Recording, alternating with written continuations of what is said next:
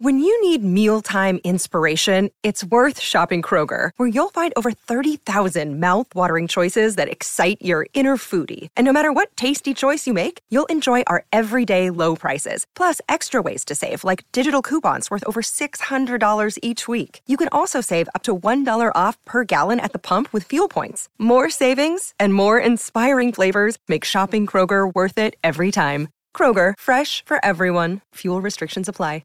Another day is here, and you're ready for it. What to wear? Check. Breakfast, lunch, and dinner? Check. Planning for what's next and how to save for it?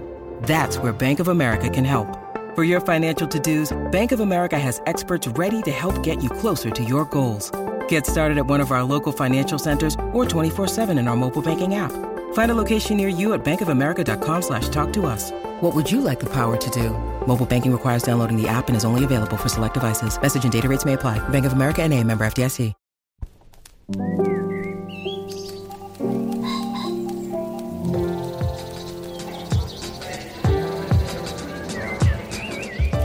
I'm Stephen Metcalf, and this is the Slate Culture Gabfest Whose Woods Are These edition. It's Wednesday, May 18th, 2022. On today's show, Hulu brings us an adaptation of the true crime bestseller Under the Banner of Heaven. It stars Andrew Garfield as a Mormon detective whose faith in his own faith is being tested by the grisly murder of a young woman. She, in turn, had tested the boundaries of propriety as defined by the LDS Church. Show also stars Daisy Edgar-Jones. And then Petite Maman is a small and exquisitely French film about two 8-year-old girls becoming fast friends. It's a slice-of-life gem with a huge twist. And finally, the legacy of Frederick Law Olmsted, best known for designing Central Park, is the subject of a New Yorker article by Alexandra Lang. She explores whether his legacy can still be a living one in our blessedly more woke world. I'm joined, though there's just such a melancholy to that verb this week. I'm joined by Julia Turner, who's in studio, even though I'm not. Julia, I'm so sorry. I'm sorry I didn't get 3D Steve, but I'm sitting here with 3D Dana, which is a delight. You're a third of the way there. Imagine podcasting, looking at Dana's lovely mug, having thoughts, expressing ideas. Wowza. All right, I'm going to take the empty part of that mug and say I was so looking forward to recording all three of us in the studio, which is vanishingly rare even in non-COVID times, and we were going to have lunch afterward, and I personally I'm sad, but happy to have you on the line. Yeah, can I just say that there's one pair of ribs left on my body between which you haven't inserted the FOMO knife? Now talk about the 3D cookies that Dana brought into the studio. Oh, yeah. They're crunchy and butterscotchy. Go in for the kill. Finish the job. Yeah, crunchy and butterscotchy. Kind of like your presence on the air. I'm just going to prop one up in Steve's chair and kind of wiggle it a little bit while you talk. With googly eyes. Yeah. How easy it is to replace me with a cookie. I mean, I'm kind of honored. I don't know. Anyway, I will say also, though, for those who don't know, you are the deputy managing editor of the LA Times. And of course, Dana Stevens is the film critic for Slate. Dana. Hey. We have a lot of extracurriculars this week. Let's knock one out of the way and out of the park right away, which is you have an event coming up that I am determined to go to unless I get COVID again. Let's talk about it. That's right. I've been announcing my book events the last couple of weeks so that people have something of a heads up because there aren't that many places that I can yell about them. It's basically here on Twitter. This week, what I have coming up is a book event not for myself, but for longtime beloved friend of the podcast, Jody Rosen, whose new book, Two Wheels Good, is coming out next week. It's a book about the history of the bicycle. And I'm very honored about this. Jody chose me to interview him at his launch event. So that is going to be next Monday night at 7. I believe it's also being live streamed. And I'll be interviewing him at the Books Are Magic bookstore at 7 p.m. Okay. And can you tell me the precise date in May in case someone listens to this podcast, you know? It is Monday, May 23rd at 7 p.m. EST. All right. Shall we make a show? You guys ready? Let's do it. Yeah. All right. Well, Under the Banner of Heaven is a 1980s period piece. It's one of those, as I understand it, collaborations between FX and Hulu. You can see it streaming on Hulu. It's based on the true crime bestseller by Jon Krakauer. It stars Andrew Garfield as Detective Jeb Pyrie, a Mormon cop who must investigate the murder of a young mother and her infant child. Brenda is played by Daisy Edgar Jones, and she's married into a very prominent Mormon family. They're a huge, sprawling but tight-knit clan who's under the thumb of an almost Old Testament-like patriarch and dominated utterly by the men in the family. He's had all boys, the patriarch. So it's a bunch of brothers, their wives, and their many, many, many kids. The show also flashes back to the founding of the Mormon Church, upon which it casts, I would say, an extremely skeptical eye. There's a continuity between then and now, and it's not found in faith, but more in patriarchy and violence.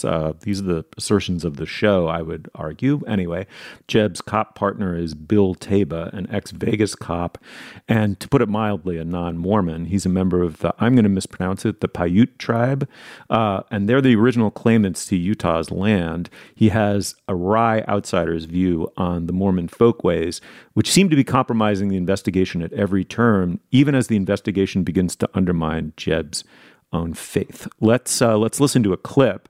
In the clip, we're going to hear the Andrew Garfield character, Detective Pyrie. He's questioning Alan Lafferty, whose wife and baby have been killed. Pyrie, as I said, is a practicing Mormon. Alan, meanwhile, the suspect, has parted ways with the LDS Church. All right, let's listen. Are you certain that the men who did this were all strangers? Is it possible that any could have been family? Certain. No. I can't ever be certain about anything again. But I have learned to live with doubt. Do you ever feel doubt? I told you we're not here to talk about me. Now, things change when you have kids. You know, the things you used to ignore, they get under your skin. Especially if you have girls. You want the best for them. And I could not see how the best for my little girl was being caught up in a church that would force her to make covenants to obey all men for the rest of her life. Do you have daughters? Stop it. Alan, stop. I asked the questions. If you keep wasting precious time, you're going to find yourself with an accessory charge. Julia, I'll start with you. What'd you make of this? My main takeaway from this is that I should go back and read Jon Krakauer's Under the Banner of Heaven, because I never read it. I liked some of his other nonfiction. And it seems clear from this show that the portion of that book that is about Mormon history itself and the beliefs that are embedded within it and the various ways in which it evolved into different sets of beliefs and splinters are so important to the book and so interestingly done that they are included as part of this miniseries. But boy, howdy, do they not work. And you know, meanwhile, you're in sort of what feels like prestige true crime territory with like an interesting actor in Andrew Garfield playing a complicated cop who is solving a grisly murder, and the way in which that murder is told and the story of the family and the unspooling of the suspense and the various characters and the suspicious brothers, like I'm enjoying is maybe a tough word, but I think that's well done, interestingly told. You know, Dustin Lance Black, who is the showrunner here, himself was raised Mormon, and I think it engages interestingly with the material and sensitively, although, of course, there have been some responses from Mormons who decry the show. But it just like these characters in the middle of the interrogation rooms will be like, it's like when so-and-so from such and such did such and such on the prairies. And then like a woman in a bonnet is in like ye olde Laura Ingalls Wilder garb, and like massacres are happening and horses are galloping into the wilds. And it's just like none of those people in that chunk of the show feel fully rounded in any fashion. They feel like they're doing like a tableau vivant of Mormon history for some reason. Which is a very Mormon thing to do, Okay. right? I mean, tableau vivants. I just remember in Angels in America, there's a lot of sort of, lampooning of this sort of style of presentational art in Mormon settings that has to do with reenacting historical moments. And the fact that this show, which is written by a Mormon or former Mormon, Dustin Lance Black, and I want to get into that, that he is in fact a lapsed Mormon himself, that he was not more able to integrate those scenes dramatically with the rest of the show seems odd. And I wonder as well how Krakauer did it. I mean, I doubt that the book would have been the hit that it was and that most of Krakauer's books are if he had not integrated that story more successfully. Well, I mean, what the review says is there's no detective plot. So in the Krakauer book, you're learning about the murder and you're learning about the past. And you're sort of, I think probably the suspense comes from untangling how much is this murderous splinter sect of Mormonism, the opposite of what historical Mormonism was, or the natural evolution of some of its darkest beliefs, I gather. I mean, this is me just like guessing based on watching the show, but that feels like it could have its own narrative tension within the confines of a nonfiction book. But basically they like added the detective to make it work for TV, but they didn't, maybe they just needed to have illusions. I don't know. It's just so... it's like one of those kids' flip books where it's like a hippo head and a hippo body and then just like a horse butt. Yes. And you're like, what is Exactly the horse right. butt doing here? Yeah, my God. I mean, and I'll just say quickly, Dana, before throwing to me, it was all horse butt. I just thought this is not peak TV. This is Nader TV. And it made me think, I'm sorry. I mean, let me also say quickly, boy, howdy, Julia is my favorite Julia. That was great. That was very fun. But I just had no patience for this, Dana. I have to blurt it out. I just thought this was transcendently awful. I thought none of the actors looked prepared or like they knew what they were doing or that they enjoyed saying their lines. It even, I think the clip we played conveys it. I mean, Garfield to me seems lost here. He's like, who the hell is this character and what is he doing? I thought it was just really honestly, I gave it close to 3 hours. I thought it was unwatchably bad. Wow, I think I disagree with that pretty strongly. In fact, I found it kind of lullingly watchable, with the exception of the Joseph Smith Mormon parts, which are just like time to make a cup of tea because the lady in the bonnet is back. But Andrew Garfield, then again, I'm going through a huge period of just crushing so hard on Andrew Garfield as an actor specifically. I mean, he's a very likable presence. He's a movie star type, so he has that star quality that sort of draws your eye, even if it's not the greatest dialogue. But yeah, Andrew Garfield is brilliant. When I saw him as Pryor in Angels in America, I sort of revised my opinion of him. Like, he's not just a likable guy who's a cute Spider-Man and who's fun in romantic leads. He can do anything. And then I saw him in Tick, Tick, Boom. Not a great movie, but wait, he can sing, he can dance, he can be funny. I'm so into Andrew Garfield, and I think he kind of seals the deal on that somewhat artificial detective narrative that's slapped onto the show. I also think Gil Birmingham as his partner is really good, and I disagree that they seem disinterested. I think for once, more so than in True Detective, their connection doesn't seem like something contrived, like the two cops who are so different in their styles and yet they mesh. You actually sort of believe that they're becoming friends. And Gil Birmingham's character, Detective Taba, the Native American guy who's not a Mormon, was never a Mormon, and is somewhat on the outside of this culture. And every other character in the show practically is to some degree involved with the Mormon church. Provides this kind of proxy for the viewer. Like the only person who curses, it's kind of cool to see a detective show where everybody is not spewing obscenities at every moment. And when someone does, upstanding Andrew Garfield Mormon cop notices it and objects to it. Okay, then I'm going to take a quick walk in these woods. See if I can find those furry sons of guns who ripped this place to shit. Bits. Thank you. I think there's a kind of a freshness in seeing that world. The other thing I had to say about the Mormonism of the show is just that I can completely see why Mormons would be offended by it. God, yeah. Because whether or not this was Dustin Lance Black's intention or not, I mean, it really makes the entire religion look pretty culty. I mean, it's sort of contrasting this very fundamentalist family who's doing some practices that are in fact outside the directives and laws of the church with people like the Daisy Edgar Jones character, the young woman who ends up being murdered or who is murdered from scene one and who we see only in flashback. She comes from a more forgiving and somewhat progressive Mormon family who believes, for example, that she should go to college and have a job. So there's that conflict that's played out. But really, all sides of the church come off looking pretty bad in this show. And, as a person who's pretty unconnected with the Mormon church, that doesn't personally offend me, but it doesn't surprise me at all that, there may be Mormon organizations rising up against their representation on the show.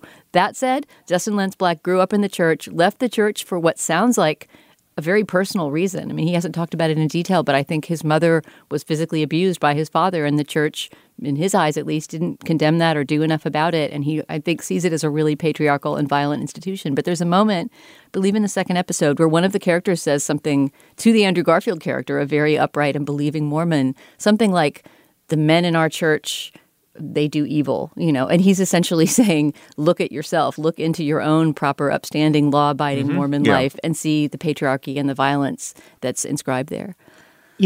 I like the conceit of the show, which is that there's actually a really horrific continuity between the, patriarchy and violence of the original Mormon church. This is the logic of the show. I have no independent opinion on this. And the fate of this young woman, potentially the best part of the show, is simply the kind of drama of manners of a by, I think, the standards of the hosts of the show, like a modestly cosmopolitan young woman of ambition, right? She wants to get into TV and be a presenter. She's facing sexism there, which I think is interestingly depicted. I think the actress Daisy Edgar Jones is a bright spot in this, along with Birmingham. She's really terrific. It's important that she adds color and life to a family that's de-endowing one another to death. And of course, someone like that coming in from the outside is just implicitly a referendum on the hypocrisy and sort of involuted logic of a clannish family in modern America, and the resentment they feel automatically. Also, the kind of seduction, But there's I'll give you a scene that was just like, it was such a profound turnoff for me. Like, I could hear the director saying to one of the actors playing the brother, who's the closest thing to a worldly brother in some sense. You just hear the director saying to the actor, okay, crowd her a little bit. The first time he meets her, like, crowd her at the picnic a little bit, like be kind of ambiguously over sexual with her or whatever. And it's just so freaking overplayed. This could have been such an interesting moment. And I'm like, I hear the script notes. I hear the script meeting on this. I'm not watching something real. I felt that way over and over and over again. It could have been good. I just didn't. It was the horse's butt attached to the horse's butt attached to the horse's butt. I went back to it being terrible. Sorry. You talked yourself out of coming around. Yeah. But there's just like too much going. It's only 7 episodes. We're supposed to do all of Mormon history, the tableau vivant, frenetic crosscut, Mormon Kennedy, dissolution, anti-tax. It's just all too much except for Gil Birmingham and Detective Taba. And the show does an interesting thing where he's like the outsider entree character for audiences that don't know a ton about Mormonism. So you've got sort of like the white other culture, and then you've got the kind of Native American sardonic man about town is the entry point character, and that's like an interesting flip on what we typically see on TV in a way that's refreshing. Yeah, and important to this story because it puts the lie to the Mormon claim as presented in the show, which is, the anti-tax ideology is based on the sense that we were here before the government was. We were the original settlers, and to have a native character who basically, without saying it, is like, I call bullshit, right? Anyway, Under the Banner of Heaven, you can watch it streaming on Hulu. More courage to you if after our segment you do that. But if you disagree, I would love to hear it. And if you're offended by the portrayal of the LDS church, we'd also love to hear that. So shoot us an email. Okay, let's move on. Apple Card is the perfect cashback rewards credit card. You earn up to 3% daily cash on every purchase every day. That's 3% on all your favorite products at Apple, 2% on all other Apple Card with Apple Pay purchases, and 1% on anything you buy with your titanium Apple Card or virtual card number. Visit apple.co/card calculator to see how much you can earn. Apple Card issued by Goldman Sachs Bank USA, Salt Lake City branch. Subject to credit approval. Terms apply. All right, now is the moment in our podcast we discuss business. Dana, what do you got? Stephen, our only item of business today is to tell you about today's Slate Plus segment, which this week comes from a listener question, a really good one from a listener named Daniel, who writes, Dear Gabfesters, I was wondering if you could talk about your own experiences with editing, either editing others or being edited. Are there notable instances in which you found that editing saved you or your writer from indulging your worst tendencies as a writer? Are there instances where you feel an editor sent you off course and damaged a piece that could have been much better? So this is an excellent question. I'm sure we all have lots to say about it, not least because Julia worked as an editor for many years, whereas Steve and I have been working for them for many years. So we will answer Daniel's question and ramble about our editing experiences, positive and negative, after the show. If you're a Slate Plus member, you will hear that bonus segment automatically at the end of this program. If you are not, you can sign up today at slate.com/cultureplus. When you're a member, you get ad-free podcasts, you get bonus content like the segment I just described, which occur on lots of other Slate shows as well. And of course, you get unlimited access to all of the writing on slate.com. And of course, you will also be supporting our work as a member and the work of all of our colleagues at Slate. These memberships matter a lot to us. So please, if you enjoyed this show, sign up today at slate.com/cultureplus. Once again, that's slate.com/cultureplus. Okay, Steve, what's next? Marion and Nellie are two 8-year-old girls. They're out exploring in the woods near each of their respective houses, and they meet each other for the first time and become fast friends. There is a huge twist here. I'm going to take a little time to explain it. Let me say, if you want to see this movie unspoiled, you may want to fast forward through this segment. I will say that every review of this film says what I'm about to say right up front, as does the Wikipedia entry, as does, in a way, the title of the film, Petite Maman. And the twist comes very near the beginning of the film. Nonetheless, I did see it not knowing. I liked that. So up to you. But here we go. These two girls look almost like twins. No accident. They're actually played by actresses, young actresses who are twins. But in the conceit of the film, they're actually mother and daughter. They've come together through some unexplained fracture in time in the woods to meet as peers, as girls of the same age and sensibility who grow to love one another. And the girl who is the daughter understands what is happening and is mystified by it as we are. We'll get into it, but I should say up front, it has less in common with a Star Trek episode or the movie Arrival. It's more, to me, like The Little Prince or The Grand Moulin, if I'm saying that right. It's kind of a French mini-genre of the child who finds an enchanted non-place stuck in non-time. And it's neither temporal nor eternal in essence, but somehow both. The beauty of this movie is in its evanescence, as proven by the fact that our crack producer, Cameron, cannot extract a clip from it. It is all in French, and it has, with the exception of one song near the end of the film, it has no soundtrack. There's no way to convey it's beautiful in hush. Or we didn't want a clip of just the trees like sighing and rustling. There's a lot of like potent rustling.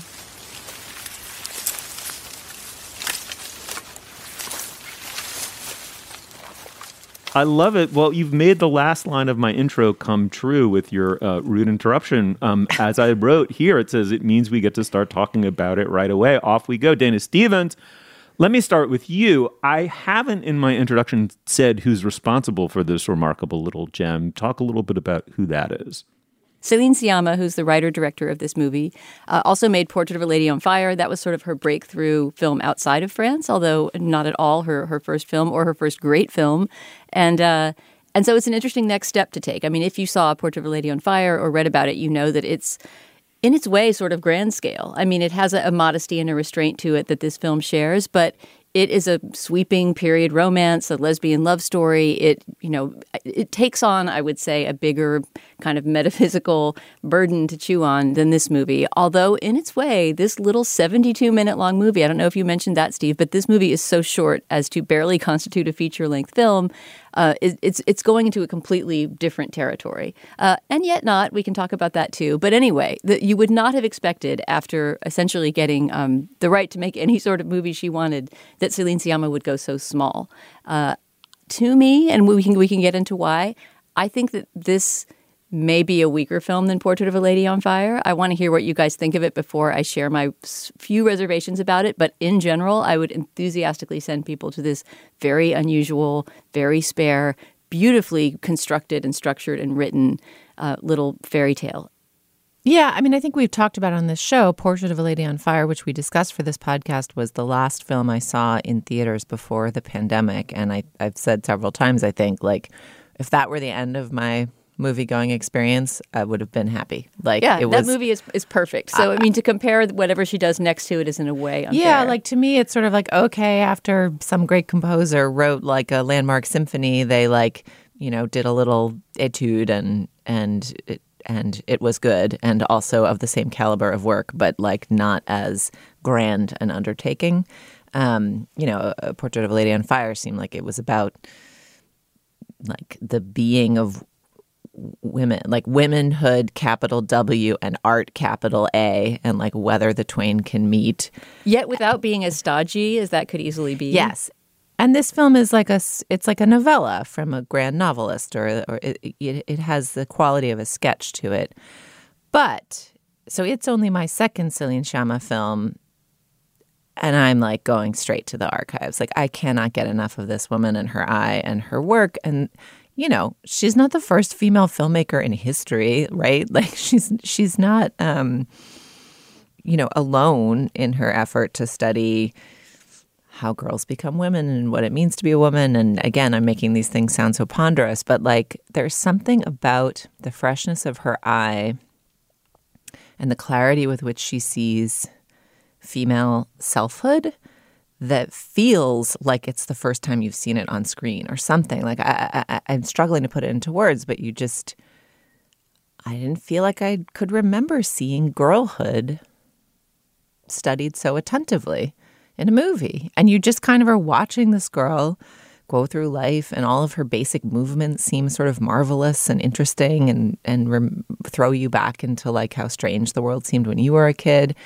And then you see this girl meet this other girl who looks uncannily like her, but the way that the camera sets up the tension and suspense of like, are they the same girl? Does the girl look exactly like her? Like, you kind of can't tell for like a couple scenes exactly how similar they look or what the hell is going on. But meanwhile, they're building suspense out of like pouring hot, you know, being an 8-year-old pouring hot milk into a bowl. Like just the attention to the mundane and to the feminine feels so radical to me. And I'm probably just a poor student of film history, but I just love it. And I really enjoyed this. Although I wouldn't like put it on the same pedestal as I put the previous film. Yeah, I mean, I would, but I maybe wasn't exactly the target audience for the first one, or maybe I was, but my own mulishness missed it or something. But I mean, I admired that movie, but didn't love it. I loved this movie. I regard it as an almost perfect film in its way. I love the courage of the small, the quiet, and the short. I think that's not a small thing, Dana. You're absolutely right. To make something that's 70 minutes or so long and just exquisitely perfect, that didn't require padding, that doesn't have a ton of dialogue on the page, no music with one small exception, takes an enormous amount of confidence. And I admired that about it. This is a deep movie about matrilineal inheritance, right? I mean, it's about motherhood in a way that you haven't ever seen it before. This is the first time you've ever seen it told exactly this way. I also think, to the extent I sense how this movie was made, effectively she made a tiny, and you could argue maybe beautiful, but somewhat not inconsequential. I wouldn't want to go that far, but a slice of life movie about two girls becoming fast friends, right? Kind of randomly in the middle of the woods becoming fast friends. And it was filmed in a verite is not right way at all. You don't feel as though the camera is a fly on the wall. It's more that it was very consciously matter of fact in its style. So just as you say, Julia, these little gestures are pregnant with the meanings of childhood, where your perspective as a child is ratcheted down often to tiny little objects. And because you aren't integrated fully into the world, you create imaginative worlds that you can fully immerse yourself in as the world. Watching the girls do that as a father of a daughter who wasn't that long ago 8 years old, and having seen her do it, this was so powerfully evocative for me. And then around that is this sci-fi like premise that just doesn't get explored at all. It's like it reminded me a teeny tiny bit of La Jetée, the great, very short movie. I mean, it's maybe 20 minutes or a half an hour long, about kind of the looping cycles of time. It just doesn't dwell on that. It's getting at something else, which is that, and I had never thought this thought before, but it's getting at the difference between patrimony and matrimony, right? I mean, just this insane discrepancy built into the language, whereby patrimony means the legal inheritance of property from father to son, and matrimony means women marrying men, right? Like legally recognizing their status through marriage. And this is like, no. This is matrimony as a corollary to patrimony. This is this inheritance that we can only be partially conscious of because it doesn't have the same formal recognition exactly in the law, but it's not purely biological, right? It's like this deep connection between generations of women, and it's as much about the grandmother as it is about the mother, and where and how that might get broken and repaired. I mean, that is so powerfully moving. I don't want to spoil the ending. I won't in the least little bit spoil the ending, but gosh, I mean, talk about the balance of the said and the unsaid, and the reparative work that's happened quietly under the surface of this film. I just thought it was that rare species of small but perfect. I adored it. Tell us your quibbles, Dana. Okay, my quibble probably makes me look worse than it makes the movie look. And in fact, before we taped, I was mocked by Dan Coyce, who knows what my reservation about Petite Maman is. And he was saying, haha, you have to say it on mic and you're going to look mean. So my main quibble, which I have to say my viewing partner shared, and I say it as lovingly as I can because I'm talking about child actors, is that one of the two twin sisters who plays the mom-kid pair as children is a good actor, and the other is not very good. And one of them is capable of handling this very spare, restrained, difficult to deliver kind of dialogue that Celine writes. Because actually, Steve, when you say slice of life, I somewhat disagree. I don't think these kids talk and behave exactly like kids that I know. No, it's a little they don't bit behave fairy like adults tale. either, but it's a little fable-ish. Right. They have a kind of they have a sobriety of demeanor that no kid would always have. Even the most somber kid would have more gabbling, goofy moments. But that is, as Julia says, that's part of the whole fairy tale logic. I have no objection to the dialogue sounding like that. I am just saying that it requires a very special 8-year-old, or they're supposed to be 8. Maybe they're a tiny bit older in real life, but not much. It requires a special 8-year-old to be able to deliver that kind of dialogue. And I think that the girl, well, I will make you guys guess because you probably disagree and you probably think I'm being a really haggy, mean critic who hates children. So interested. And God bless both these girls for taking on this incredible project. I mean, they're both awesome. Yes, okay. And they have some very sweet moments together, kind of improvising as sisters. But when it comes to saying the words that Celine Sciamma put on the page, one of them can do it better than the other. I know which my guess is. I mean, can I just say one thing? First of all, how deliciously off-brand it is for Dana to be cruel to children on mic. I applaud her for the courage. Off mic, though, I'm infamous for it. Yeah, exactly. But let me also say that I'm like, I suffer from clothes blindness, so I continually couldn't remember which one was Marion and which one was Nellie. Anyway, I didn't see a huge difference in the acting. I didn't note one at all. But I don't know, Julia. It sounds like maybe you did. I mean, it did not occur to me in the watching to make a distinction. But now that you say this, I feel like Nellie certainly can silently hold, maybe she can't speaking, but Nellie seems to hold the camera, the character we meet first. And Marion, her kid mom, Petite Maman, is, I would guess, be the one that you think is the worst actress. Yep, you nailed it. It makes sense that Celine Sciamma would give the harder part, the girl who's on screen every single moment, to the twin who's, I think, more capable of handling the dialogue. It's interesting. I think the way I experience what you're describing in the film is that the mom kid character felt less real to me. And maybe that was a failure of acting, but to me, it contributed to this feeling of like, is this even real? Is this all in her head? Like, there's a moment where Marion meets the dad character, and she's sort of standing on the edge of the room. Usually Nellie is going into the past, but then there's one scene where Marion comes into the present, and you kind of think maybe the dad character is going to be like, what? Yep. But then he's like, hello, Marion. Or can't see her, right? Yeah, that there's going to be, somehow he gets folded into the magic world where they can time hop in this fashion. And Yeah. So I do not think you're cruel. I think you are doing your job as a critic, assessing what you have seen on screen. And look, projects with child actors are really hard to do because it's hard to find children who can pull it off. I felt like the actress who played Nellie is so good and so charismatic that it all kind of worked for me.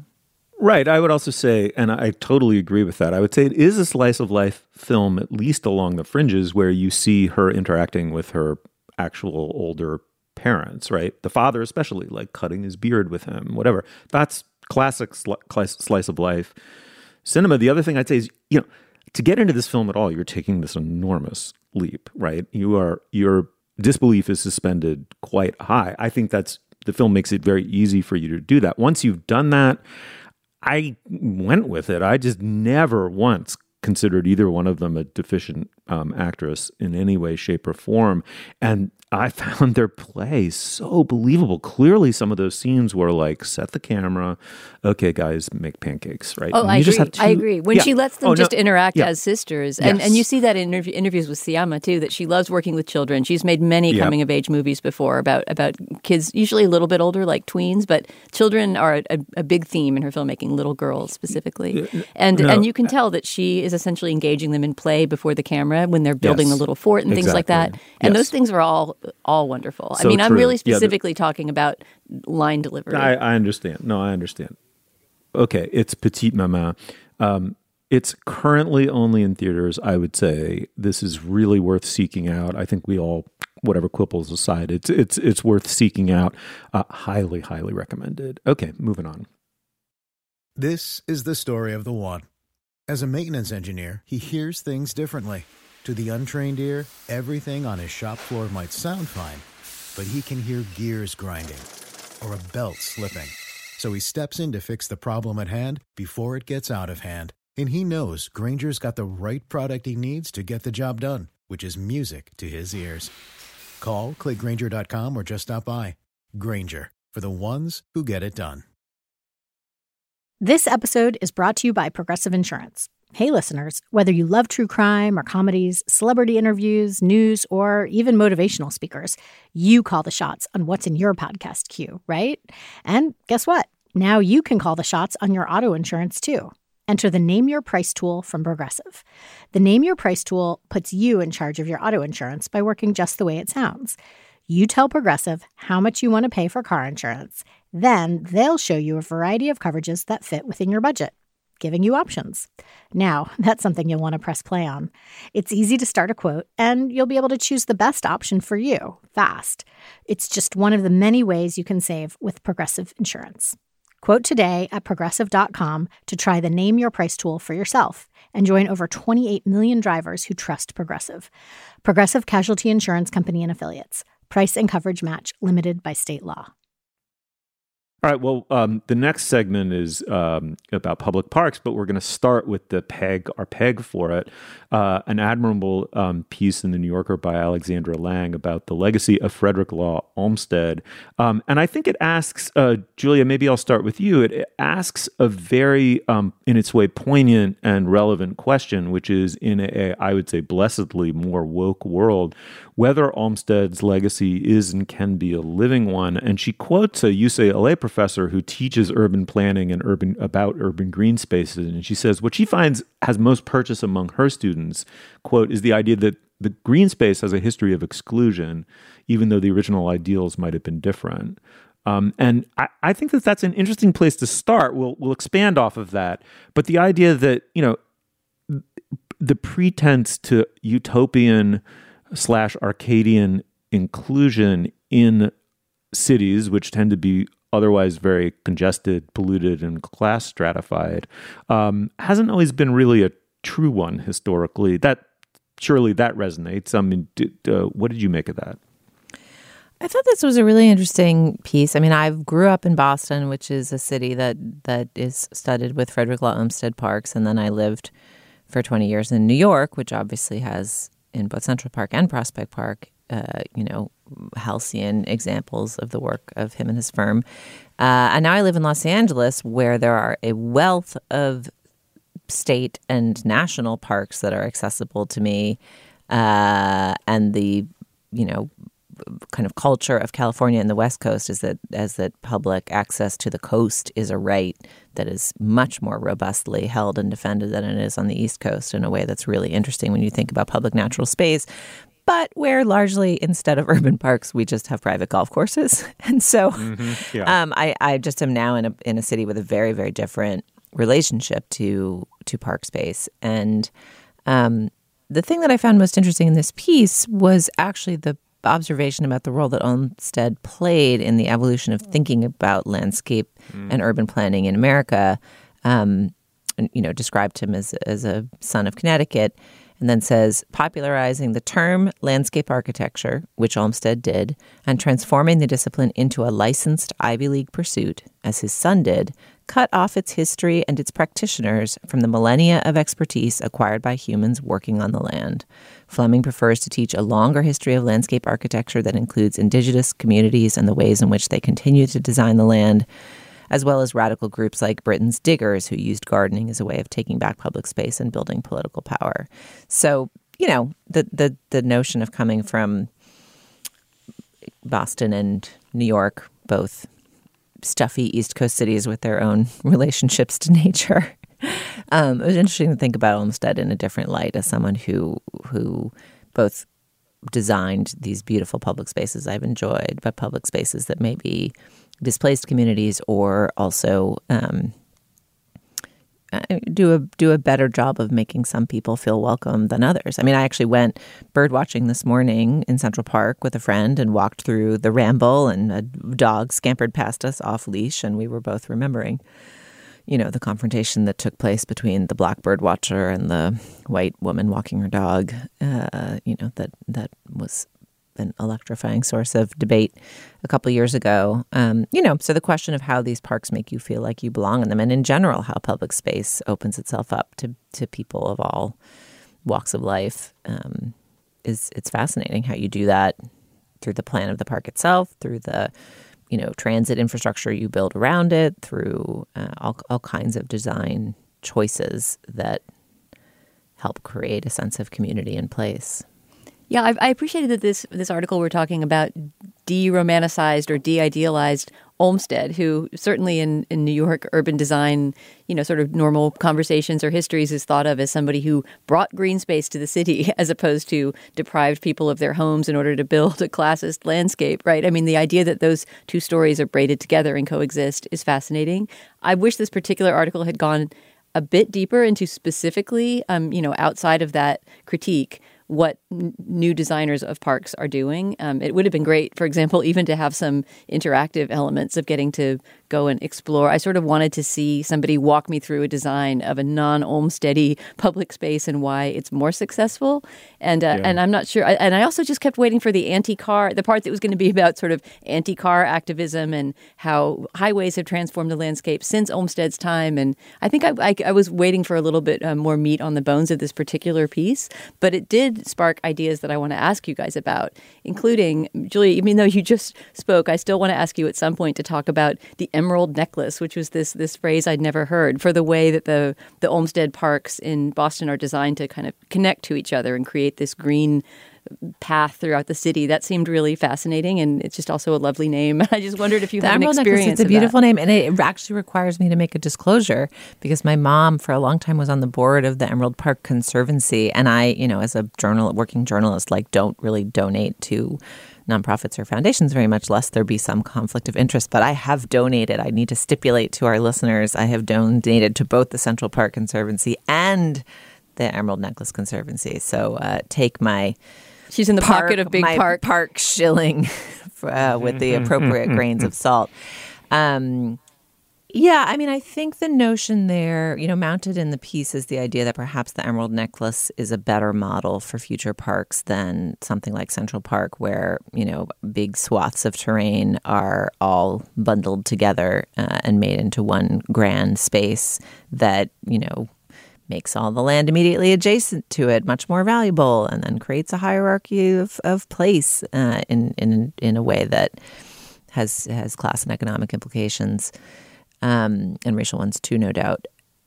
I think the idea being advanced is that smaller parks that are more distributed in more types of neighborhoods is perhaps a more democratic and useful way to structure landscapes. And, that's obviously one of the big public critiques of both the High Line and then more recently Little Island, which I haven't been to yet, which is that if all of the money that had been raised by private sources to make those like luxury parks in the sky or that you have to get to by boat or whatever bridge, I haven't been to Little Island, had just been like equally doled out to like every public park in New York to make it like that much nicer for the people who lived near it, how much better would that have been for the city than kind of creating a pocket of West Chelsea and the Meatpacking District that, suddenly could spring up like luxury apartment towers around it. And I think you can probably argue it both ways. Like a bunch of distributed parks all over the place getting modestly better might, have been less effective in some fashion of like raising consciousness of the idea of the value of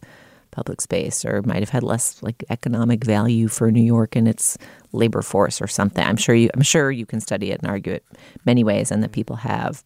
Yeah. So let me give you an example of my relationship to Olmsted. In addition to, of course, adoring Prospect Park in Brooklyn, some people say the better version of Central Park and what Central Park has been to Manhattan that I grew up in. I was driving in Troy, New York, a city of about 50,000, in many ways a troubled city of about 50,000, north of me by about 40 minutes. It's a city for various reasons I have occasion to return to frequently. And I passed I believe it's called Prospect Park. And I said, that had to have been designed by Olmsted.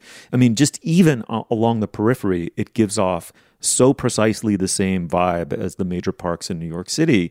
Well, it turns out it wasn't, but it was designed in very direct homage to Prospect Park in Brooklyn by another designer influenced by Olmsted. And it exerts the same kind of wonderful presence in the city of Troy. I mean, the ideals can be kept. They just have to be radically modified for vastly changed times, but especially because the times are changed. I mean, what is the essence of neoliberal America, right? It's the privatization of absolutely everything, the systematic and slow erosion / destruction of public goods, publicly available goods. So the ones that we do have, public schools, public libraries, public parks, have to be cherished and defended. They can't be undermined from within, as it were. They absolutely have to be redesigned for a post-Me Too and a post-Floyd world. They have to be inclusive, like genuinely inclusive. But as with the United States itself as a collective project, it needs to be held up to its own utopian ideals, right? Of, all men being created equal has to be radically rewritten to include something more than men and something more than propertied white men. And yet it has to be grafted, I think, upon that foundation. And similarly, I just think Olmsted is the basis, and the article ends up acknowledging that. Dana, I take your point absolutely to be absolutely right. I mean, it's kind of Olmsted versus Robert Moses is one way of looking at the battle of the 20th century. Moses, the evangel of the automobile, suburbanization, and kind of in his own way, a kind of hater of the non-automotive urban space and neighborhood, perfectly happy to bulldoze Washington Square Park in favor of a freeway. Thank God the efforts against that were successful. So, we'll talk a little bit about, Dana, you live very near Prospect Park. It must be totally central to your and your family's existence. Yeah, Prospect Park is a huge part of my life, especially since we have a dog. So that's, the place that when she was little and had so much energy, she had to have long walks every day. We went there more often. But yeah, it's I feel like living near a park or near the water in New York City is the equivalent of living near the coast. Like it's almost like there has to be some geographical feature within walking distance of your house, or you feel like, you just feel like you live in an urban hellscape, especially on hot, disgusting summer days. So our scape, our sort of place that there's some sort of break from the gray asphalt of the city is Prospect Park. And I couldn't love it more. And how is it different from Central Park? I guess essentially it's just scruffier, and that's what I like about it. It's a place, where there's a little bit less upkeep and manicuredness, and you don't as much have the feeling that you're picturesquely strolling in a Nora Ephron movie at every moment. You can actually sort of get lost in the woods and feel a little bit more scruffy and barren if you want to. And, and it's just got so many great fun features that Central Park also has, what with, carousels and playgrounds and all that stuff. I couldn't love it more. And Dana, in the woods, there are ruptures in space-time by which you get to meet your own ancestors and parents. And you just wish that your mom as a child was as good an actor as you are. But my last thing to say about the urban space actually has to do again with anti-car activism. It just seems like that is such an important piece of this, not just in relationship to this one article, but just to any time we have a conversation about what public urban space should be. I mean, if we want to have the cheap version of making a shareable public space, like we don't have to design fancy, expensive parks with wonderful green swards or something. We can just have fewer cars. I'm just thinking about when Times Square became a plaza like it is now. There's that chunk of Times Square that's near the, ticket booth and all that, the sort of Broadway show area, where at a certain point a few years ago, they just walled it off with barricades and put these rickety metal chairs in the middle of, I just remember thinking, this is never going to last. This is a crazy idea. How is traffic possibly going to get around this? And this isn't unique to Times Square. I think this has happened all over Paris. I haven't been there in years, but apparently they're shutting down tons and tons of boulevards and just making them into bike lanes. And as soon as you put out some chairs and block the cars and make it possible for people to walk and ride bikes, the place is just better. That part of Times Square is still just as ugly. It's still approximately just as smoggy because there's still cars swarming all around it. It's just as noisy. And yet it feels like a park just because it's a place where you can walk and sit and be. So anyway, I mean, maybe this is because I just finished reading Jodi's book about bikes, but I just feel so activist about why do we have so many cars? Like, let's stop just complaining about it and get rid of them. No doubt. And I know we've gone long, but let me just quickly say, that should be the last word, that the whole, call me a snob, I do not care. The hole in every American's heart is the absence of the European-style plaza, the piazza, where an urban space, it's not really a park, it's part of the streetscape. People stroll before and after dinner, often tiny children strolling at midnight in Spain in the plaza. It's just, we just don't have that. And if you say, we have malls, I mean, exactly. I mean, that's the, I just don't even get me started. So anyway, let me just say we did this segment in part because, in no small part, because we're all, the panel is just fans of Alexandra Lang. Her piece in the New Yorker is called The Future of Public Parks. Check it out and shoot us emails. I know you all have a relationship to public spaces vis-a-vis private ones, and we'll have interesting things to say. All right, moving on. I want to tell you about a new show from the Financial Times called Life and Art from FT Weekend, hosted by me, Lila Raptopoulos. Life and Art is twice a week. On Mondays, I have a guest on to talk about life and how to live a good one. Everything from winter travel to cooking to living more creatively. And on Fridays, we talk art. Two FT journalists and I discuss a piece of culture that's in the air, new music, movies, and more. Find Life and Art from FT Weekend wherever you listen. Okay, now is the moment in our podcast when we endorse. Dana, what do you got? All right. My endorsement this week is an entire book. I don't like doing these too often because it makes me feel like I'm giving people homework, and we all have plenty to do. And I also did recently recommend another full novel, but I can't help it. I just read for the first time, without realizing it was the first time, I thought I had read this book because I saw the movie and I read another book by the same author and I somehow collapsed it. But are both of you familiar with Howard's End by E.M. Forster? Have you read the book? Oh my God, one of my favorite novels of all time. Incredible. Familiar with. I honestly, seriously thought I had read this book until the week of my vacation just now when I was in the Bay Area doing some things. I wanted an audiobook to listen to while traveling and walking around. And I thought, I'll reread Howard's End as an audiobook listen, put it on, and then realized I never read Howard's End. I just saw the movie, read A Passage to India around that same time. I love the movie. I think it's one of the best of those Merchant Ivory movies, and the casting is perfect. And it's, for what it is, great. But, I mean, like any movie adapted from a novel, it can't capture all of the, omniscient narrative and the switching voices, and the novel is just perfect. That is just such an incredible novel from the point of view of characterization, the sort of themes of capitalism and, the industrial era that it's developing and, thoughts about London versus the country and all of that stuff is like perfectly integrated. But it also is hilariously funny, right?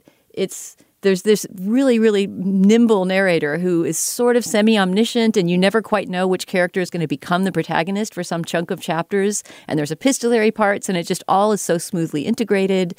And I couldn't stop listening to it. I was obsessed on my whole trip with Howard's End and was just trying to get over with every encounter so I could clap back in my earbuds and listen to some more Howard's End. Oh my God. This was a good reader. I don't remember the reader specifically, but read it in any form. So Howard's End is my mother's favorite book. And I was a precocious girl, and I read it at summer camp the summer after 5th grade. And I remember still this horrible girl at camp, I was taking refuge in a book on the dock at nap time. And she accused me of pretending to read fast to impress her. And I was like, oh my God, reading is the one thing where I don't have to deal with you and your bitchiness.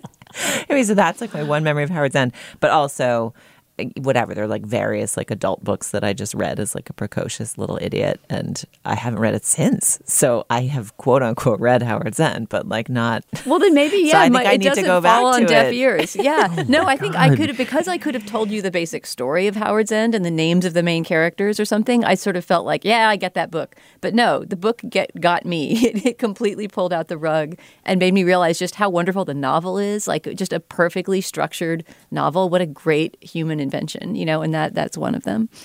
Absolutely table pounded. All right, Julia, what do you have? All right, so I sent out my RFP. I asked you guys to explain the relationship between birding and snorkeling. We got a number of wonderful responses, but finally, a couple weeks ago, we got, I think, the response that explains it best with the best bona fides, and I'm going to share it with listeners today. Hello, this message is in response to Julia's query about the culture of fish watching and snorkeling. I am the daughter of 2 professors of marine aquatic ecology. My father is a doctor of ichthyology, fish biologist, and my mother is a doctor of limnology, freshwater ecosystem biologist. Both of them are now retired and have taken up birding. As you can imagine, your question was the perfect fodder for our conversation at our Mother's Day dinner. They both confirmed that there is not an equivalent life list in the fish watching realm, due primarily to the fact that there are about 7 times as many fish species as bird species on the planet. Also, the fact that one must get in the water to see fish makes them less accessible than birding, especially in places where the water is not tropical like a lot of the planet. They also mentioned that many of the world's fish are not easy to see when snorkeling since it's mostly a shallow water activity. Open ocean snorkeling is extremely creepy if you've ever tried it. I haven't, but now I wonder why. I'm intrigued. That's an incredibly intriguing parenthetical. And not all fish go to the shallows. However, people who are really into fish do create their own bucket lists. My dad's includes a whale shark and a manta ray, and travel accordingly with mask, snorkel, and fins packed. And there are definitely certain circles of fish nerds who swap stories of the species they've seen, but it's primarily in academia rather than the robust population of citizen birders out there. It sounded like you were also curious about the culture of snorkeling, which goes beyond fish finding, I think. One can be a snorkeling enthusiast without being motivated by fish, since the underwater worlds, fresh and salty, are so rich with all kinds of life. I know people who just always bring their snorkel gear when traveling. However, this might not satisfy your urge to check species off a list. So satisfying. Oh my God, beautifully written, totally authoritative. That's the ideal listener response. Yes. Thank you all. Thanks to everyone who sent in other ones. They were all illuminating, but that one was economical in its conveyance of information. Too many fish. They don't go where you can go. They're different all over the place.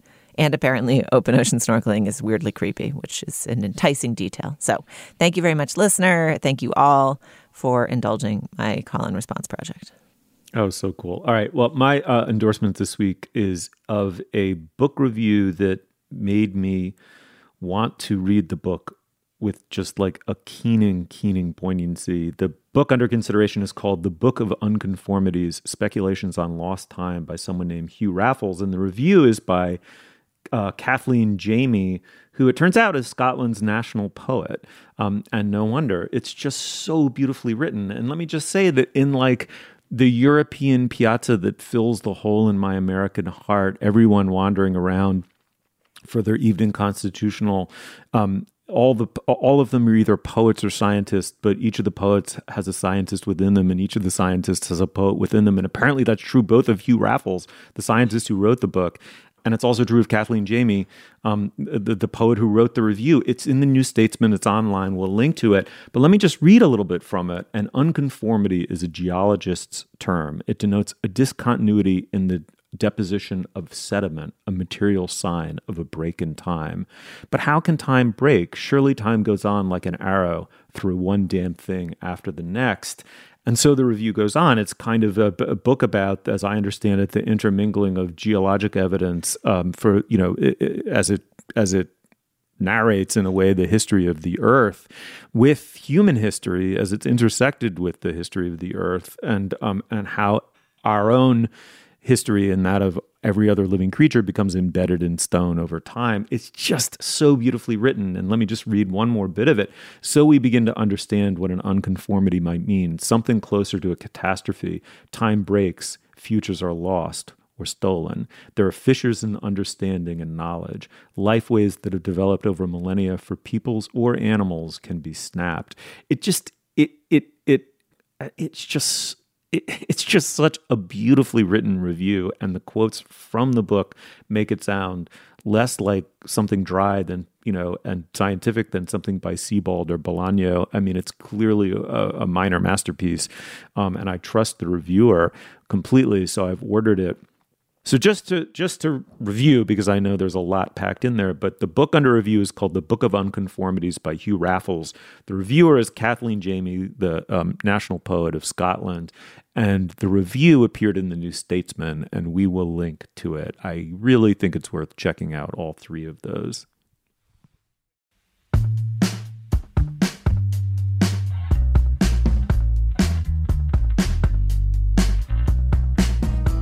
Guys, the FOMO, you know, really, really keen, really, I keep saying keen and poignant over and over again. That's how bad the FOMO was. It's disoriented me. And I got a snort out of Julia, the prized snort.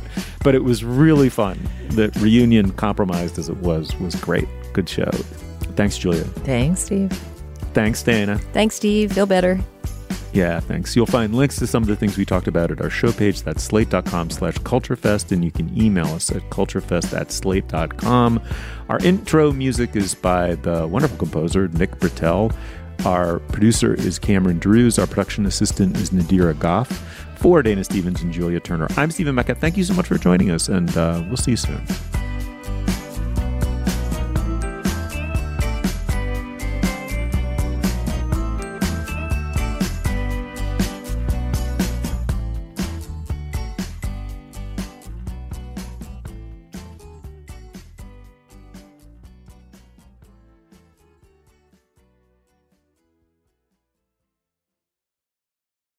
Judy was boring. Hello. Then Judy discovered ChumbaCasino.com. It's my little escape. Now Judy's the life of the party. Oh, baby, mama's bringing home the bacon. Whoa, take it easy, Judy. The Chumba life is for everybody. So go to ChumbaCasino.com and play over 100 casino-style games. Join today and play for free for your chance to redeem some serious prizes.